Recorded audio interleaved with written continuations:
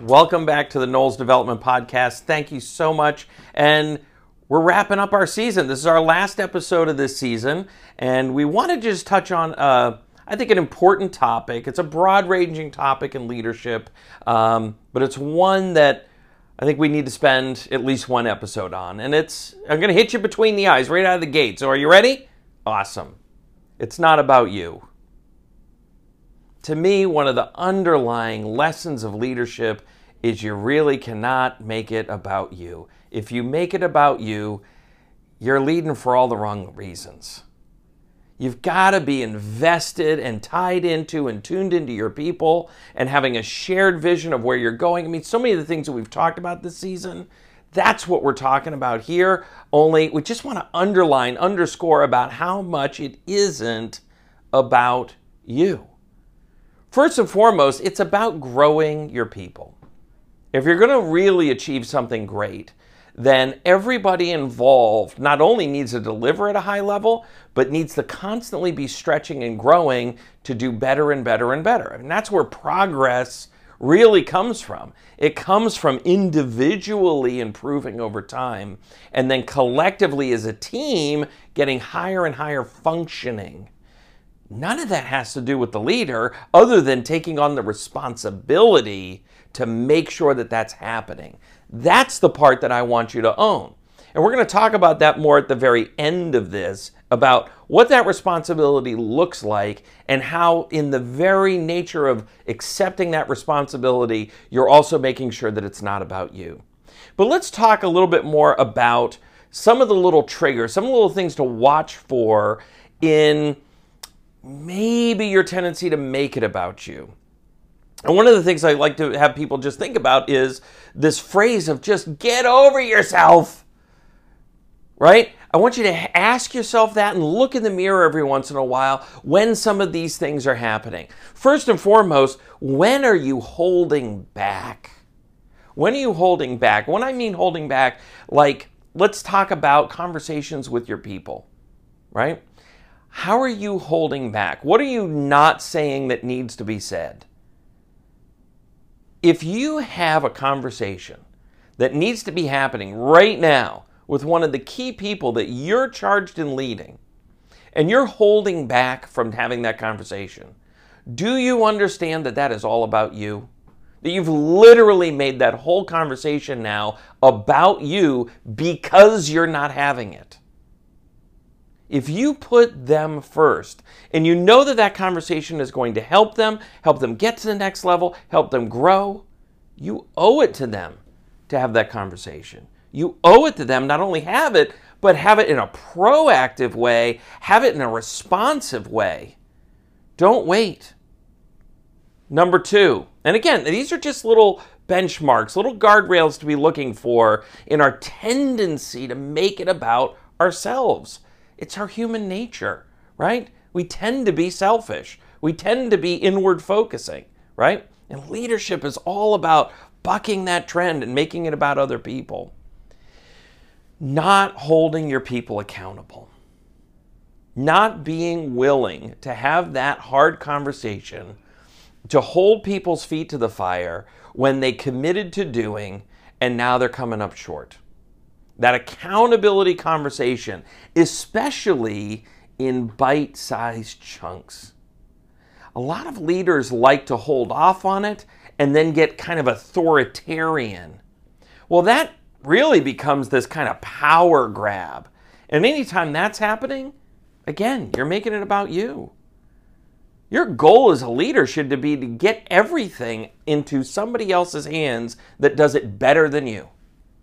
If you're looking to hold some sort of position over somebody, again, those are all selfish moves on this chessboard of life. And it's going to hold you back as a leader. You got to be willing to have accountable conversations. And I suggest do it in bite-sized chunks. Don't wait a year. Don't wait for quarterly reviews.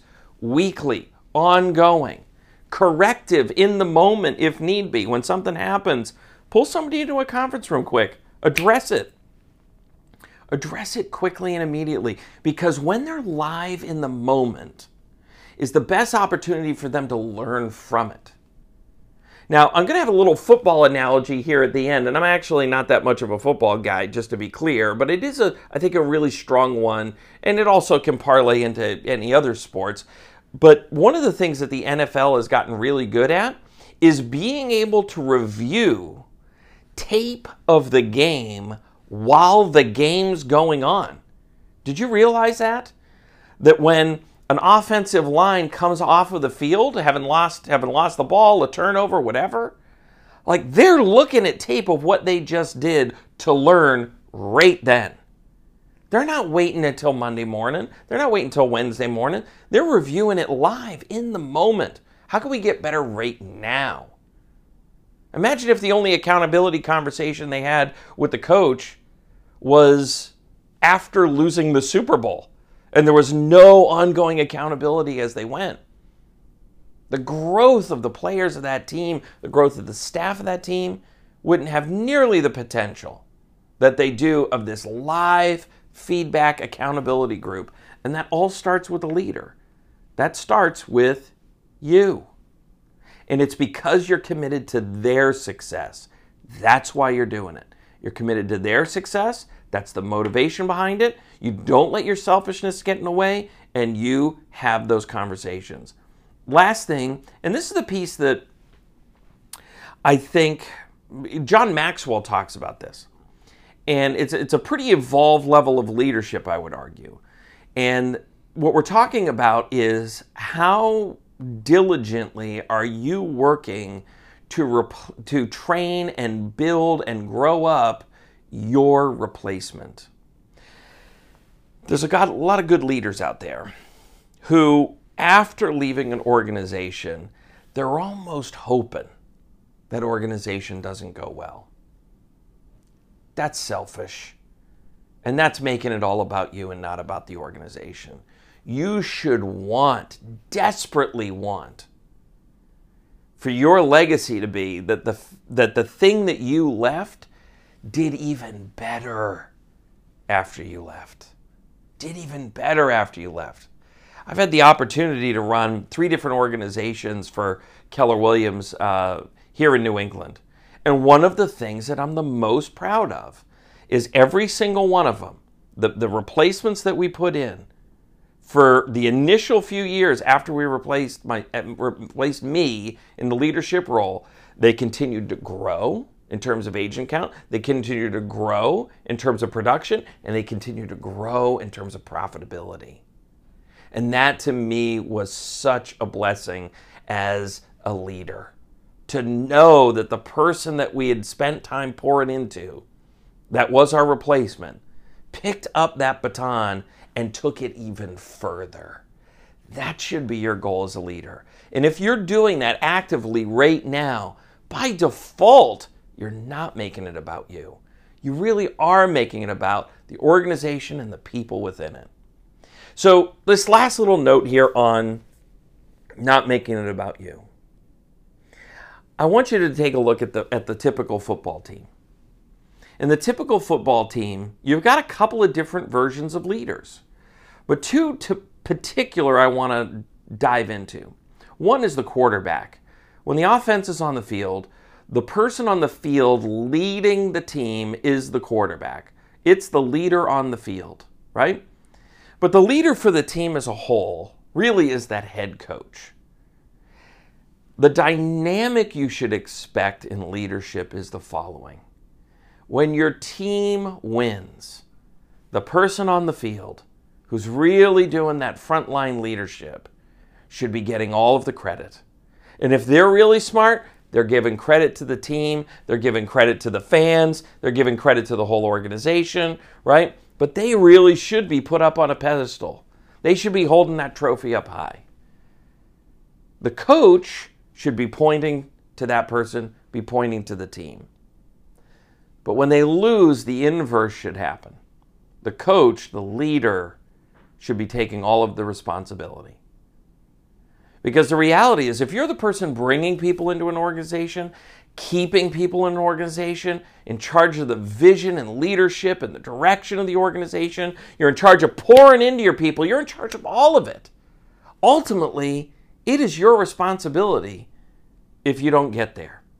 If you don't get to where you set out to go, that's on you. Nobody else. Because everybody else is there because of you. That's why it's so important to make it about them.